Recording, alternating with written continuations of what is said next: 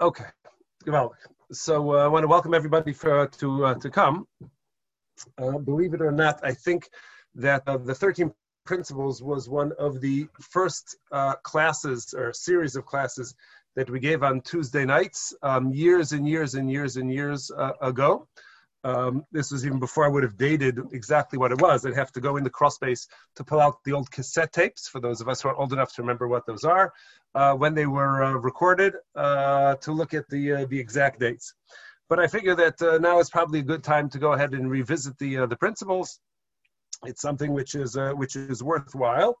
Really, I have an ulterior motive as far as all of this is concerned, as far as our exploration, what will be the next number of weeks of exploration of these principles, and that is that ultimately I want this to be able to swing around to davening. I want to be able to tap into davening on a deeper level, and in order to do so, we really have to have, as I've been talking about and dancing around for the past number of weeks and months, everything related to our relationship to HaKadosh Baruch Hu, everything involving our connection with Hashem, is really rooted in attachment. And if one is going to have a good attachment, one is going to have a good relationship, so by definition, one has to know who they are relating to. And oftentimes, I think we approach davening from the perspective of there are certain needs which I have, certain things which I want, and therefore I'm turning to the one which has the power to go ahead and grant that. And in that way, we sort of focus on a single particular aspect of the relationship we have with Hashem, and that is Him as the provider. So when we say, for example, the phrase Baruch Atah Hashem, and we think about the word Baruch in terms of its meaning of HaKadosh Baruch Hu being the source of all things which are, of all blessing in the world, and all potential bracha which exists in the world, that He is that source. So that is but one aspect of, if we could use the term, of His personality. But it's not necessarily something that we're going to have a deep relationship with, a personal relationship with. He's a provider. That is one of the things which He does, but He's much bigger than that. He's much greater than that. And it limits the relationship we're going to have with Hashem if we only see Him from that perspective. So a lot of what we're going to try and do is going to be trying to work our way through, at least through the first 5 principles, work our way through the material in those principles to get a sense of knowing who Hashem is. And then hopefully once we know who Hashem is, we will be able to then connect with Him on a deeper level, a more meaningful level, something which is hopefully we'll be able to take with us long after we forget the details of these classes, of this series, but the relationship hopefully will remain intact and will remain a regular part of our lives, so that every time we enter into a tefillah, we enter into a prayer, or when we get to that private conversation with HaKadosh Baruch Hu, it will be with an understanding of who we are relating to. So that is the long-term goal, which I hope we will be able to achieve and to be able to accomplish. And the short-term goal is going to be to go through these 13 principles so that we know exactly what are the fundamentals of belief, what it is that we are expected to believe. So before we get to them, so there's a bit of an introduction, which I think is, which I feel is in order. And that is that we have to understand that the Rambam was the one, many great thinkers and many great writers and many great scholars and Rabbanim in the history of the Jewish people. So they come from the perspective of they innovate very great things. And every generation, there's somebody who's going to innovate something which is new, and those innovations, sometimes they are well received, sometimes they seem a bit controversial, but over time, Hashem has a way of directing things in a way where important stuff is going to be able to make it through the peer review and is going to emerge as something which is authoritative and something which is binding. And as we'll discuss tonight, the Rambam's 13 principles is an example of that. Prior to the Rambam, there wasn't a scholar, there wasn't somebody in the Mishnah or in the Medrash or in the Gemara or previous to the Rambam, who went ahead and formulated 13 core principles of belief. This is something which is, I don't want to say it's the Rambam made it up, because he identifies sources for each one of the principles, and those sources are from Gemaras, are from Shas and whatnot. But to go ahead and organize them and to identify these 13 principles as opposed to anything else, so this is the Rambam's innovation. This is one of the major contributions that the Rambam had, and he did so. The original formation of it related to his commentary to the Mishnah. One of the works which the Rambam did is he wrote a complete commentary to the Mishnah, to all of Shas Mishnayos. And there is, for those who have gone through the cycle in Daf Yomi, so you know that the last parak of Sanhedrin, parak Chelek is what it's called. That's the name of the parak. So in that parak, so there's a Mishnah which says, Kol Yisrael Yeshem Chelek Olam Haba, that all of Klal Yisrael has a portion of the world to come. And then after making that broad statement that all of Klal Yisrael has a portion of the world to come, the Mishnah goes ahead and lists certain exceptions to that rule. And a number of those exceptions relate to people who, as a result of either incorrect beliefs or inappropriate actions, things which they are doing, like idolatry or something like that, so such people in those categories lose their portion of the world to come. So everybody enters into the world, in a sense, with that golden ticket, which is going to allow them to be able to enter into the world to come. We'll define the world to come much later on, towards the end of the 13 principles. But everybody who is Jewish has that golden ticket, which is going to give them access to the world to come. But there are things which a person can potentially do, or beliefs which a person could potentially adopt, which will cause them to forfeit that golden ticket, and they lose their portion in the world to come.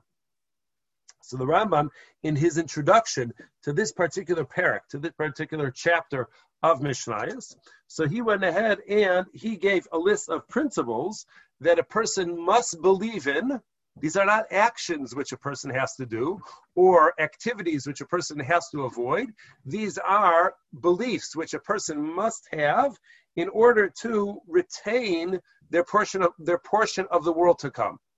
So these are like prerequisites, just like if you're going to go into, you're going to go into a field in graduate school. You want to go ahead and pursue a graduate degree in something. So for many areas of study, so there are prerequisites which you have to have, and if you don't have those prerequisites, so you can't get into the program. So the 13 principles of faith are similarly, they are prerequisites which a person has to have in order to be able to qualify, to be able to use their ticket, their golden ticket, in order to be able to get into the world to come. And the Rambam's of the opinion that it's all or nothing. It's not like, listen, if you get 92% because you believe in 12 of the 13 principles, but one of them you just struggle with and it doesn't make sense to you and it doesn't resonate in your mind, and you don't believe that, but you figure if you got 12 out of 13, that's a pretty good score on certainly on almost any exam which you take. It's more than 90%. So you should be good to go. But the Rambam is of the opinion that it's all or nothing. You have to believe in all 13 principles in order to be able to gain that portion of the world to come. And that the Rambam actually takes it a step further. I had said up until now that every person is born with a golden ticket. But the truth is that the Rambam maintains that it's possible that a person may be completely ignorant of one of the 13 principles of faith, meaning that they were never taught it. Either they didn't go to day school, or for some of us that day in day school they were thrown out of the classroom for that day, so they missed that particular lesson, or that week, or maybe even that month. But they weren't there, and they missed a couple of these fundamental ideas. And as a result of that, they don't know. So such a person, according to the Rambam, even if it's no fault of the person himself, the person just doesn't have that prerequisite, doesn't have that particular belief, so they're going to lose their share in the world to come. And in that way, that's why the prerequisite mashal, the parable of a prerequisite, is really an important one. Because sometimes it happens that the advisor may have forgotten, or somebody may have forgotten to give you the information that you needed to take this particular course in order to qualify for the graduate school program, and through no fault of your own, you didn't take it. If somebody told you, you certainly would have taken the prerequisite and you would have qualified. But as a result of the fact that you didn't know, you didn't take that prerequisite, and now you're not going to get the entrance into the program. So Olam Haba is a similar type of thing from the Rambam's perspective. You have to believe in all of them, or you're not going to get your a share of the world to come. In the Ramban, not the Rambam, Maimonides, but the Ramban, Nachmanides, in his introduction to Eov, so he echoes this the same idea. He says that it's possible that you could have a person. And we see this very often. We see people expressing this idea that they're not going to be necessarily so careful about mitzvahs. They're not going to do mitzvahs. That's not really their thing, but they have a good Jewish heart.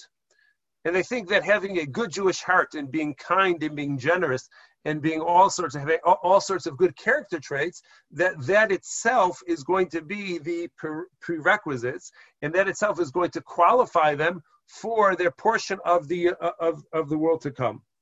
But the Ramban says that a person who conducts himself with beautiful and good deeds for his entire life, but if that person either, for example, denies the existence of God, so such a person is not going to receive reward for all of those mitzvahs which he did. Person could have been incredibly generous. I'm not saying that we paskin like this, but just the idea you should be familiar with, that a person can be extremely generous with their resources, and they give lots of tzedakah, and they're supportive of lots of important things. But if such a person is missing some of these core fundamental beliefs, so that itself can be potentially grounds for forfeiting the share of the world to come. And the question is, why? Right? That's a very harsh thing, a harsh position for the Rambam and the Ramban to go ahead and adopt, that a person does many of the mitzvahs, bein adam lechavero, the interpersonal mitzvahs. A person may even excel at these things, and yet they run the risk as a result of faulty beliefs or ignorance of certain fundamental beliefs. They run the risk of their portion of the world to come. So how exactly is that how we to understand that? And it happens to be that there are amongst the dissenting opinions which exist, which we'll get to as we go through the principles, but there are certain disagreements about whether things are actually fundamental beliefs which cause a person to forfeit their world to come. There is, for example, there is a famous disagreement between the Rambam and the Ravid. So the Ravid, for anybody who studied in the halachic works of the Rambam, so you know that the just like in the Mishnayos, we have Beis Shammai and Beis Hillel. Whenever you see their names, so they're going to be at odds with one another. So in the work of the Rambam, so the two parallel characters of that is going to be the Rambam and the Ravid. And the Ravid has short little comments. You look at the page of the Rambam in his halachic work. So you look at the page of the Rambam, and there's short little paragraphs where the Ravid disagrees. And even in those short little paragraphs, there's a sentence or two at the most. So the Ravid goes ahead and very often with very biting and stinging words criticizes the Rambam for positions which he takes, halachic positions which he takes. But in some sections of the Rambam, which are a little bit more philosophical, so for the Ravid disagrees with that as well. So one area where they disagree is whether the belief that God is corporeal, whether that God is has a physical body, has some sort of body, is that considered to be apikor,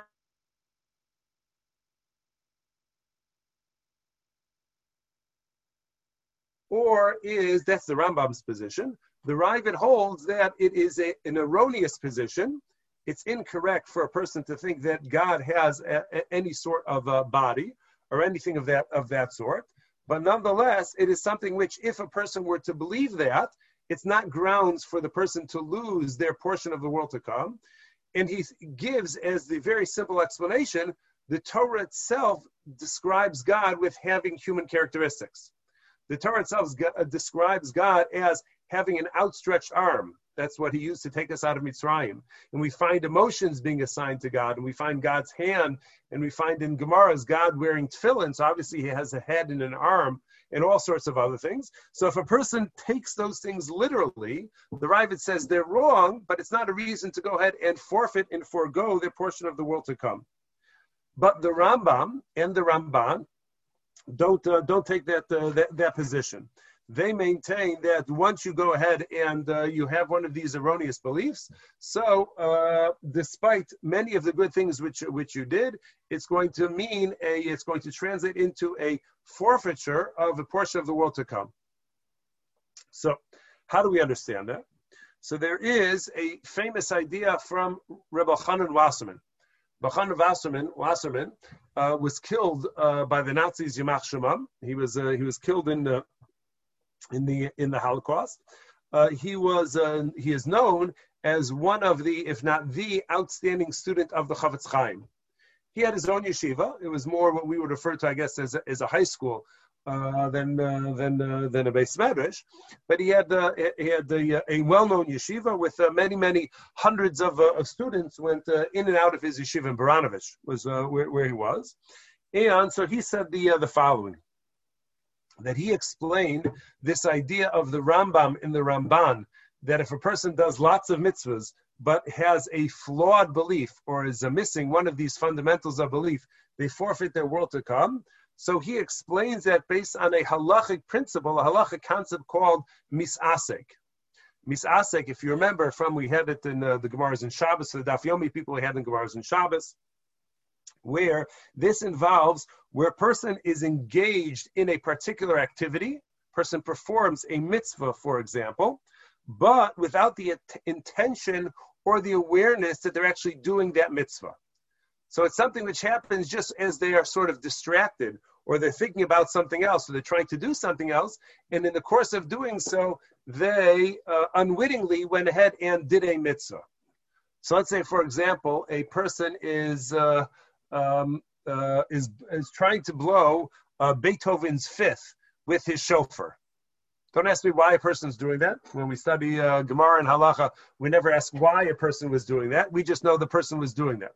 So you have a person who's going ahead and he is going to try and play Beethoven's Fifth on his shofar, and he's going to do so. This was during a year of Corona, so Rosh Hashanah davening ended around 9:30 or so. So he had plenty of time in the rest of the day to go ahead and work on this, perfecting his Beethoven's Fifth. And he went ahead and he spent much of the day practicing. And it turns out that he blew 100 kolos. He blew 100 sounds of the shofar. He blew all the necessary tekiyas and all the necessary shvarims and all the necessary truas, and he blew a couple of tekiya gedolas within it. And he ended up blowing all of the necessary sounds of the shofar, but his intention was not shofar blast. His intention was to play Beethoven's Fifth. So halachically, you could put on your posek hat for a minute, your rabbi hat for a minute. If a person trying to play Beethoven's Fifth with his shofar, it ends up blowing perfect shofar sounds of tekiyas, shvarim, truas, and tekiyas. So does he get credited with having blown the shofar or listened to the sound of the shofar or not? So the principle of misasek, this halachic principle which we are discussing, tells us that if you were intending to play Beethoven's Fifth, and it just turns out that either because you were doing it successfully or unsuccessfully, I'm not sure which way it would go, but it turns out that you ended up sounding the shofar, which with all of the correct sounds to fulfill the mitzvah, you don't get credit for the mitzvah. Because the mitzvah isn't simply doing the action itself. An essential part of doing a mitzvah, fulfilling a mitzvah, is that one has to have the correct intent to be able to fulfill the mitzvah. One has to want to be doing this for the sake of a mitzvah and not to go ahead and play Beethoven's Fifth. So Rabbi Chanan says the same thing as with regards to mitzvahs in general. Mitzvahs ben adam l'chavero, the interpersonal mitzvahs, and the mitzvahs which like tzedakah and whatnot. He said that they become significant and meaningful when they are done specifically to fulfill the divine command to behave in that way, or to do that particular action. So when a person gives tzedakah because Hashem wants us to give tzedakah, Hashem commands us to give tzedakah, that elevates that act from simple charity, for simple goodwill on your part, to an act of tzedakah, fulfillment of an actual mitzvah. But a person who does so because in their mind this resonates as something which is ethical or something which is moral or some other ulterior motive, which they have, I shouldn't say ulterior motive, other motivation that they have other than to do the divine will, so Rabbi Chanan says that is going to be ultimately categorized as misasek. They're doing the action of the mitzvah, but they have no intention of doing the mitzvah at all as a fulfillment of the divine command. And as a result of that, it's not going to carry the same weight and the same importance and significance as if they had actually done the mitzvah with the intention to fulfill HaKadosh Baruch Hu's will. If you noticed, we've mentioned a number of times, I can only recall, the past few, but we've mentioned a number of times in the past couple of weeks or months, this idea of the importance of realizing that mitzvahs are a means by which we connect to HaKadosh Baruch Hu. These aren't just HaKadosh Baruch Hu when He gives us mitzvahs. Important idea. The HaKadosh Baruch Hu gives us mitzvahs to do. It's not a game of Simon Says. Hashem says, do this, and we do this. Hashem says, don't do this, and you're not supposed to do that. And everything is going to be, rather than Simon Says, it's a game of Hashem Says. That's not what the mitzvahs are about, simply to do it because Hashem is giving us instructions. Mitzvahs ultimately are, as we've talked about, are to form a relationship with HaKadosh Baruch Hu. Just like with your with a spouse or with a parent or with a child, so you're going to behave in a certain way because you want to deepen and enhance and strengthen the relationship that you have with them. Gifts, for example, is one means by which one goes ahead and strengthens that relationship. So it's not the gift per se, right? It's not it's the thought that counts. So it's not the gift per se which is so important. It's the meaning which the gift represents, because it represents an attempt, an endeavor to go ahead and deepen that relationship with HaKadosh Baruch Hu. So that's the way we need to perceive mitzvahs. And therefore, if a person happens to do a mitzvah through no intent of their own, they didn't plan on doing a mitzvah, it just happens to be that action is a mitzvah, so that is not going to be a fulfillment of the mitzvah itself. You could have, let's say, a person...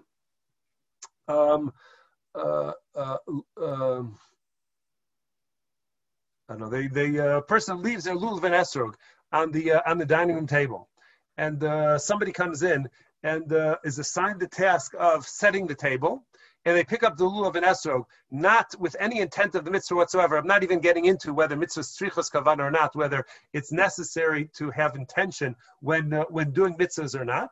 But a person picks it up to move it to another location. So they're doing the act of cleaning the dining room table rather than lifting the lulav and esrog in fulfillment of the mitzvah. So that would be an example of misasek, and you could ask the question, does the person actually get credit for doing a mitzvah if all they were trying to do is just move it out of the way so that they could set the table? Does that constitute any sort of mitzvah? Or being that they had no intent of the mitzvah whatsoever, their intent was to clean the table, they're not going to get the credit. So that's how the Rambam and the Ramban see those mitzvahs which a person does, which are devoid of the intent to fulfill the divine will. Okay, so that is, in a sense, that's point number one of our introduction. Now, one of the things which we are going to do step by step through these 13 principles is we're going to explain if it's true what we are saying, that all of these core beliefs, the Rambam's 13 principles are the core beliefs which we have to have. The presumption is that each one of them is absolutely necessary and essential in order for a person to conduct themselves as an observant Jew. In that way, if a person is missing, is lacking one of these beliefs, so it will emerge that the person is not there's going to be some flaw in their understanding of God, their understanding of Torah, or their understanding of the mitzvahs themselves. And it's that flaw which is going to be the Achilles heel, perhaps, which is going to weaken all of their avoda, all of their service of Hashem is going to be weakened as a result of that flawed belief. Now, some of the principles, they're going to be quite obvious why they are essential beliefs. Belief in God, belief in the divinity of Torah. It's going to be very difficult to connect with any of the mitzvahs if one does not believe in the creator of the heavens and the earth. It's going to be hard to connect with HaKadosh Baruch Hu if one does not believe that the Torah itself is divine. But other ones are going to be a little bit more difficult to understand. For example, it may sound a little surprising, but why is it necessary that a person has to believe in Mashiach in order to be a good and functioning Jew? At whatever point Mashiach comes, Mashiach will come. So why do I need to bother myself with that belief now? Why can't I go ahead and just study Torah and do mitzvahs and daven on a daily basis, go about my regular activities, and I'll be somewhat ambivalent as far as the arrival of Mashiach or not. For some reason, it is an essential core belief that there's going to be this future event of the arrival of Mashiach. So we're going to, over the course of our exploration of all of these principles, so we're going to have to, that's going to be one of our main focuses to make sure that we understand why it is that this is a core belief. Now, another point which is important to be mindful of as we discuss the 13 principles is that the Rambam, as I mentioned at the very outset, the Rambam took a lot of heat. There was a lot of opposition to his formulation of the 13 principles. And there were different oppositions, different positions which other rabbis adopted in their opposition of this idea. So one opposition is that how could the Rambam go ahead and decide that these 13 beliefs are going to be, these are the core essential beliefs which every Jew must adopt to the exclusion of everything else? We have 613 mitzvahs. So how could the Rambam go ahead and from the 613 mitzvahs say, you know what, I'm going to identify these 13 as being essential beliefs? Now, many of the mitzvahs don't have to do with beliefs, but how could he go ahead and identify these 13 principles as being essential, almost to the exclusion of the others? Precedent for this opposition, again, it's for those who were, it's already a long time ago. It seems like a lifetime ago because it was before Corona. But at the beginning of Maseches Brachos, in the new cycle of Daf Yomi, less than a year old, so the Gemara related that in the Beis Hamikdash, when they first started introducing a little bit of prayer, this is towards the end of the second Beis Hamikdash, towards the end of the second Beis Hamikdash era, when the Anshe Knesset Hagdola saw the writing on the wall, as it were, that the Beis Hamikdash is not going to be there for much longer, and this exile is not going to be this short hop, skip, and a jump of 70-year exile. This is going to be a long haul type of exile. And if the Jewish people don't have the third pillar of avoda, of service, which used to be defined as korbanos, so Klal Yisrael is going to be in big trouble. There's going to be an imbalance in the way we're going to serve Hashem if we only have two of the three legs of the tripod, that only two of the three are there. So the Gemara tells us that they already began to introduce concepts of davening in the time of towards the end of the second Beis Hamikdash. One of the things which they used to say on a regular basis was the Aseres HaDibros. They used to read over the 10 Commandments. And the Gemara tells us that there was a suggestion that the 10 Commandments, the reading of the 10 Commandments, the Aseres HaDibros, should be incorporated into the Siddur. That should become part of our daily davening regimen, is to mention the Aseres HaDibros. But for those who remember, the decision was made by Chazal that we are not going to include the Aseres HaDibros in davening. And that's why it's not found there in davening. What's the reason why they didn't want to include it? Certainly nobody's going to think that there's anything oppositional, there's any reason to oppose one of those 10 commandments as something which is essential. So why could anybody, it's like opposing baseball and apple pie. How could anybody go ahead and oppose the Aseres HaDibros? So the way the Gemara says it is that by pulling out these 10 commandments from the 613, from the totality of Torah, and incorporating them into davening to the exclusion of the other 603 mitzvahs, that could potentially lead somebody to the erroneous belief that the Torah is only 10 mitzvahs. God only gave us 10 mitzvahs, and the other 603 were given to us by others. They're not divine. They may be divinely inspired. They may be corollaries of the one, but they're not going to be on the same level as the other mitzvahs, as the Aseres HaDibros. So in order to dispel that notion that nobody should think that we are going to there are only 10 dibros, there's only 10 commandments, and the other ones are not as important, so therefore they didn't incorporate the reading of Aseres HaDibros into davening. So the same thing says those who oppose the Rambam at this point. They said, how could you go ahead and identify these 13 principles and say that these are what are essential when we have many more than 13 principles? And how could you go ahead and do so? Okay. So now, what does the Rambam answer to that? What's his response to this? So he says that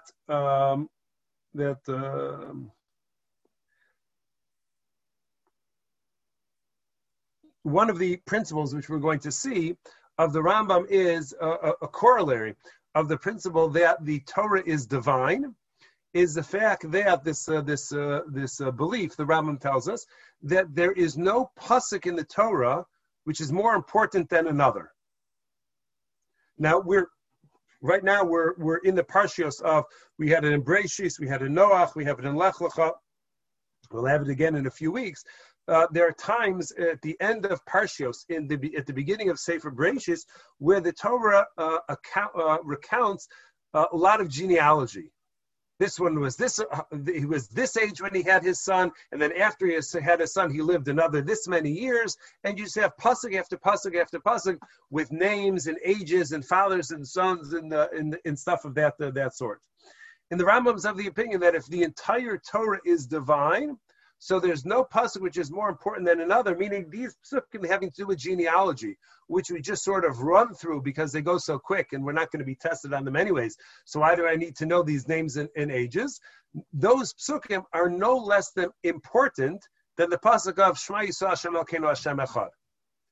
Now, obviously, we would instinctively say that the pasuk of Shema Yisrael is a much more fundamental and important pasuk. It contains this core belief that Hashem is our God, Hashem is one, and certainly that's true. That the pasuk contains within it these teaching of these fundamental beliefs about the nature of God. But in terms of the essence of Torah, there is no single pasuk which is more or less important than the others. And therefore, based on that, since the Rambam maintains that to be true, so he wasn't concerned that somebody would think that if he identifies and enumerates 13 principles of belief, that would lead somebody to believe that these are important and the other ones are less important. That's not something that the Rambam was fearful of, because he is going to tell us about this fundamental belief, how everything is equally important. So now, so then why, if they're all equally important, they're all part of Torah, so then why did the Rambam go ahead and identify these 13 principles of belief? Why didn't he go ahead and just say, in order to believe, to gain access to the world to come, you have to believe in the Torah from Breishis, Bara Elokim, all the way to the end of Vizos HaBracha, Le'enei Kol Yisrael, and everything in between. And just leave it at that. That would have been a much simpler way of doing so. He could have saved himself probably days of writing to go ahead and formulate these 13 principles of belief. So why didn't he do so? So the answer to this, the mashal that they give as far as this is concerned, is like the human body. So we all know that with that HaKadosh Baruch Hu, the Mafli Lasos, one of the great wonders of the body, the creation of the body, which HaKadosh Baruch Hu made, was the body's ability to go ahead and conserve and protect that which is most essential. Those of us who enjoy the cold, so we know all of this to be true, that when a person is exposed to cold, in a harsh cold, so what happens is that their blood vessels in the hand, in the extremities, in the hands and the feet, and the fingers and the toes, which will shunt, they will close down, so you're not getting blood flow, because the blood which is flowing, that's warm blood. And as soon as the brain detects that it's really cold out, or you're in a really cold environment, so the brain knows that the most important organs which it has to protect are the organs which are in the core. The heart has to stay pumping, the lungs, those things which are in your abdomen, those are much more essential and vital organs than the extremities of your fingers or toes.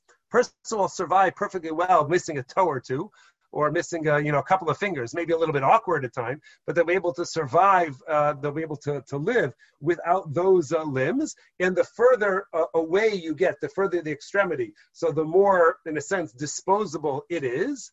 But there are those things which are when the core body temperature begins to drop, that's when there's actual danger. If your fingers get really cold, it's not such a big deal. Your core body temperature drops, then you're already entering into a danger. So in the same way, the 613 mitzvahs, we know that there's 248 positive commands, 365 prohibitions, and those were taught, and everybody knows that they correspond to the various limbs and the sinews of the body.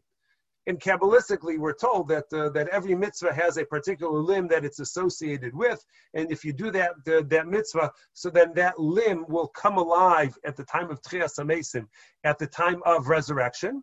That's why we try and tap into, or at least study all of the mitzvahs which exist, all 613 mitzvahs. That way we have those limbs will exist for us in the world to come.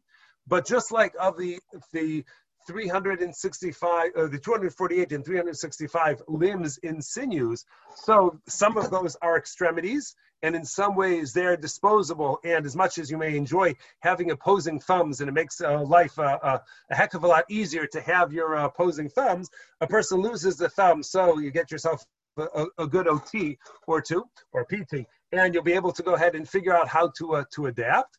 But there are vital organs which, if they shut down, there's no recovering from that.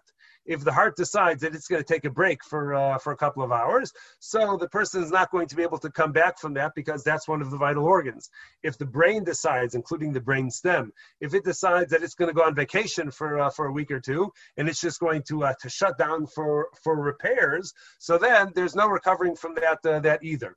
So the entire body is obviously important, is essential for the person's, it's essential for the person's identity.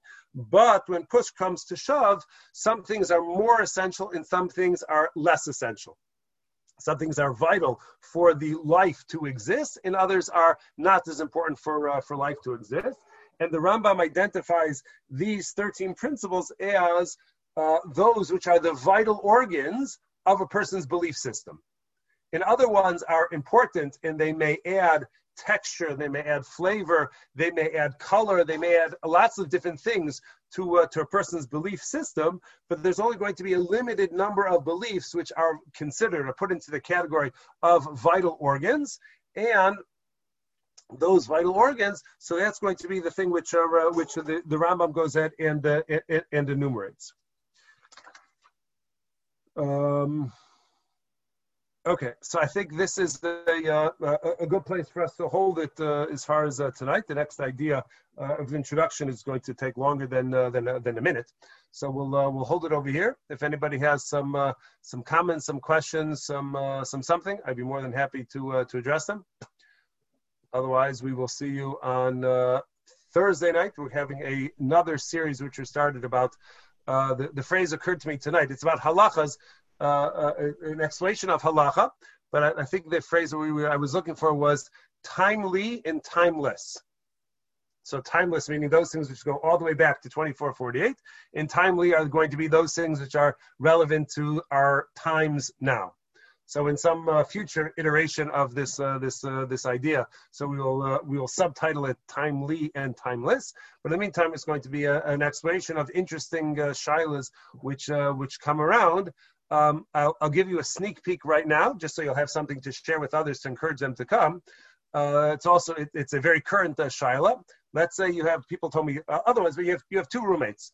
Two people who are studying in yeshiva in Yerushalayim, sharing a dira with one another, and one of them gets corona.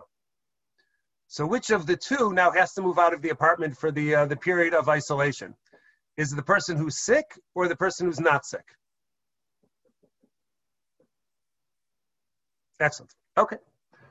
So that's going to be the sneak peek of what's coming up on Thursday night at the same time, same Zoom address. I appreciate everybody. If anybody has any questions, I will address. Otherwise, either way, I appreciate everybody coming and attending. Please encourage others to join us in the process. Obviously, these are important and essential beliefs. So, yeah, somebody was. Thank you very much, Rabbi Shaffel. All righty. Thank you. Have a good evening. Take care. Stay healthy. Stay safe. Be well. Thank you. Thank you.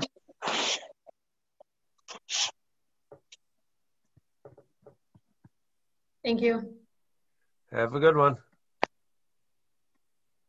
Oh, wait, do we get to know the answer? You have to come on Thursday night. What time is it on Thursday? 8:30. Okay. Oh, so the two series, both of them are 8:30 to 9:15 Tuesdays and Thursdays? I have a hard time differentiating between different times. So if we could just set a single time. So as some of us get older, so it's more difficult for us. I can really appreciate that. Okay, good. So but that's what we're gonna do. It'll be 8:30. That's it. All right. Thank you. All right. Take care. All right. Be well, everyone. Bye-bye. Bye-bye.